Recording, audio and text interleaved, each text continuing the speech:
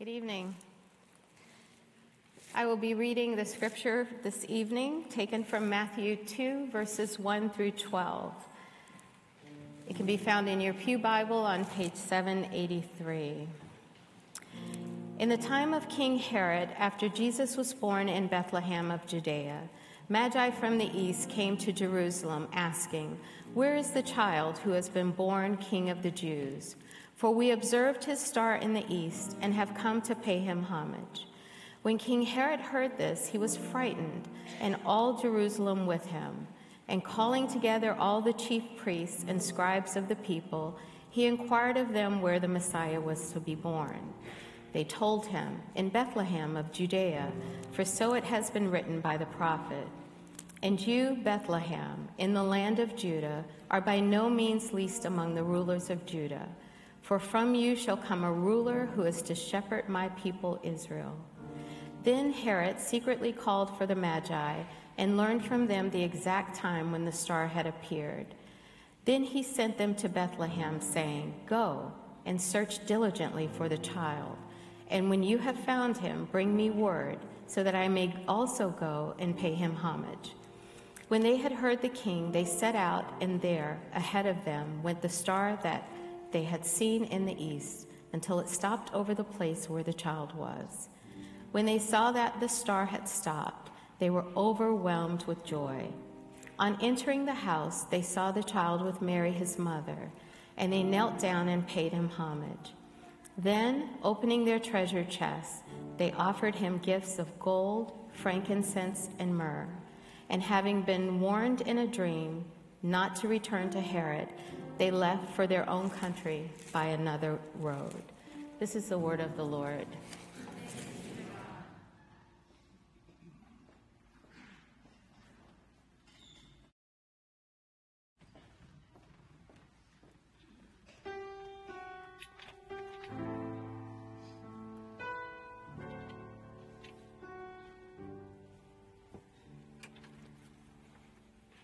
O Lord my God,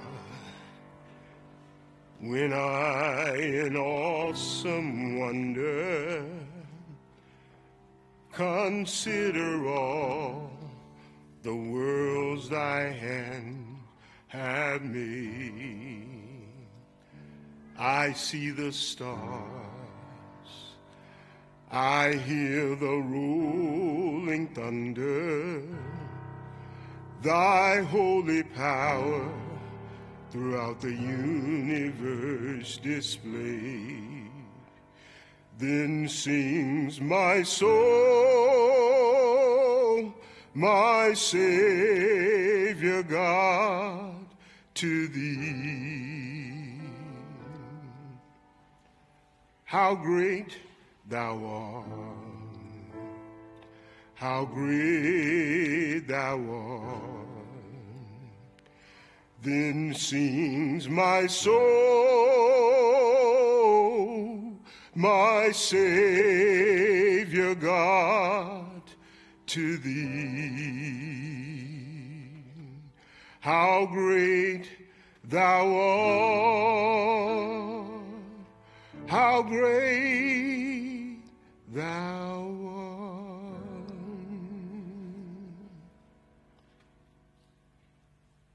My name is Belteshazzar. I'm one of the wise men who went to see Jesus and to pay homage to him. And I was invited by your pastor to share my story today and the huge impact of my journey with two other wise men from Persia and Parthia, as we journeyed and made our way to see Jesus. You know, I am an astrologer by career and occupation. Study the stars and look at their alignment and see how the galaxy and the stars and the constellation affects our behavior on earth.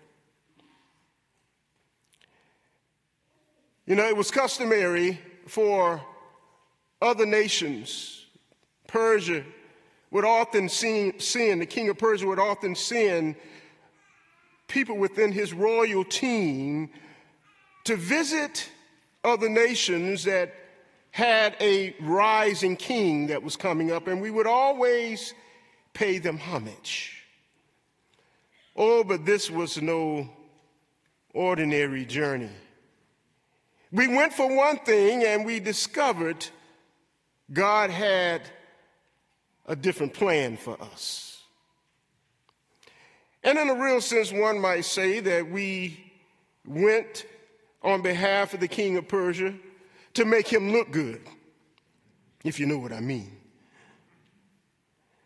But I just want to share a few things with you, lessons that I learned, that Jesus taught me, that God taught me as we traveled to Jerusalem. Well, it was almost a journey of 2 months, over 900 miles, to travel from Persia all the way to Jerusalem. And you know, we discovered something on this journey that we were on, that Jesus was the reason, the real reason for our journey. It was customary at that time that we would travel in caravans. And so there were many who were with us, and we had camels, and we had food, and we had all the things that we needed for our journey. And that you can imagine, there were nights and there were days. We wondered if we were ever going to make it there. But lo and behold, there was a star that had risen from the east. And it seems as if that star was beckoning us to come toward it. And so we followed that star in the morning, in the afternoon, even at night. We followed that star until we landed to a place that we could rest. We discovered that this journey that we were on, God was trying to give us a bigger picture of himself and what he was getting ready to do. God was trying to show us that life is bigger than the stars in the galaxy. That God is bigger than it. God can hold the sun in its place and the moon in its place, and never the two shall meet. Then God can handle everything that I could even imagine and go through. Jesus was the reason for our journey. And I don't know where you are today, but maybe Jesus, there may not be a star that's pulling you and drawing you, but there is a spirit that is drawing you closer and closer to Jesus. Yes, Jesus was the reason for our journey. But not only that, Jesus was the answer to our search. And in order to get an answer, you had to have questions. And the question that we had was, why are we traveling this far to pay homage to he who had been born King of the Jews? We were sent by the king of Persia, and there we were. We had made our way to Jerusalem. And so we went to Herod, who was the king of Jerusalem at that time. And oh, he was a Grinch. He was the original Grinch that stole Christmas. You know, there were 3 types of people who responded rather negatively or positive to Jesus, and Herod was a hater. He was Idumean by birth, and so he had no right to the Jewish throne, but he was handpicked by the Roman government to serve as the king over the Jewish people. And we hated him for that. He was a hater. But then you had the chief priests and the scribes and the religious aristocracy of that day who were supposed to know when Jesus was supposed to be born and where Jesus was supposed to be born. They were supposed to be waiting with anticipation when Jesus came on the scene, but they did not know, they were not expecting Jesus to come the way that he did. And so when we approached Herod, we asked him, where is he who has been born king of the Jews? And he had no idea. We had expected him to know. We had expected the king of the Jews to be in the palace. But Herod was clueless. He called his chief priests and scribes together and asked them the question, at what time, when will Jesus be born? Where is he? And they began to quote Micah 5:2 and said that he would be born in Bethlehem, which is the smallest of the towns and cities. But it was a major city because that's where Jesus chose to be born, to a peasant woman and a man named Joseph who was a carpenter, and a woman named Mary. And when he had no clue, and then they began to share, and so he gave us a command and said, I want you to go to Bethlehem, which we were planning on going there anyway.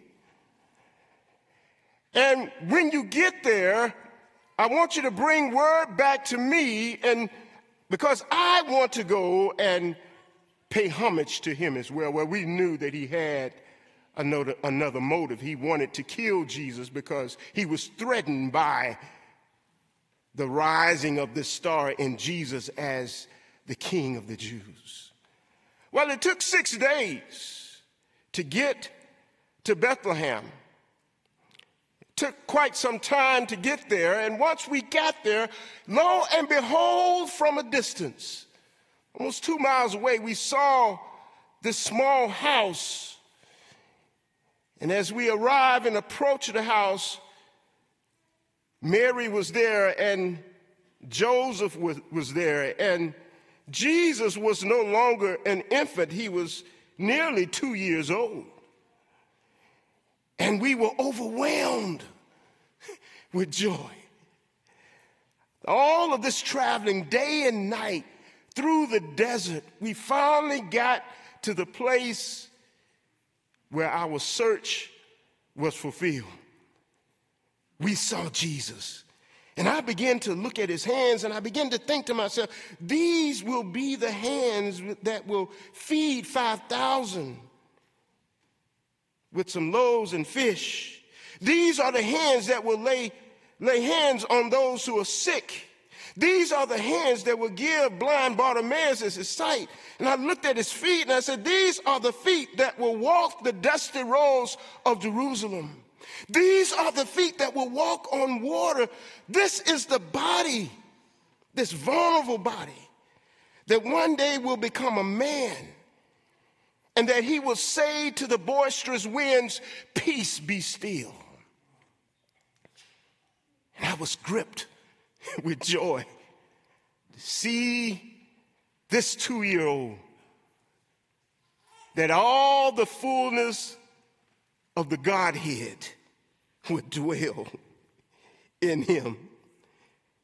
We began to sing a song, I've got the joy, joy, joy, joy, down in my heart. Where? Down in my heart. Down in my heart. I got the joy, joy, joy, joy, down in my heart. Down in my heart to stay. Joy. Unspeakable joy, joy that the world can't give and the world can't take away. Joy.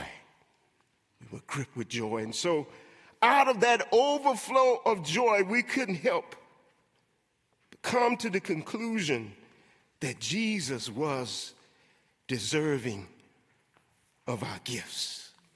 And as we looked at Joseph and we looked at Mary, we began to present gifts to them. The first gift that we gave them, we kneeled in homage and in worship, was gold. Gold was a similitude of Jesus being a king and being a monarch and being a ruler. And so we gave them gold for their journey. Now, Mary was young, 14 years old, and Joseph was young, perhaps in his early 20s. And there they were. And I said to myself, they're going to need some money for their journey.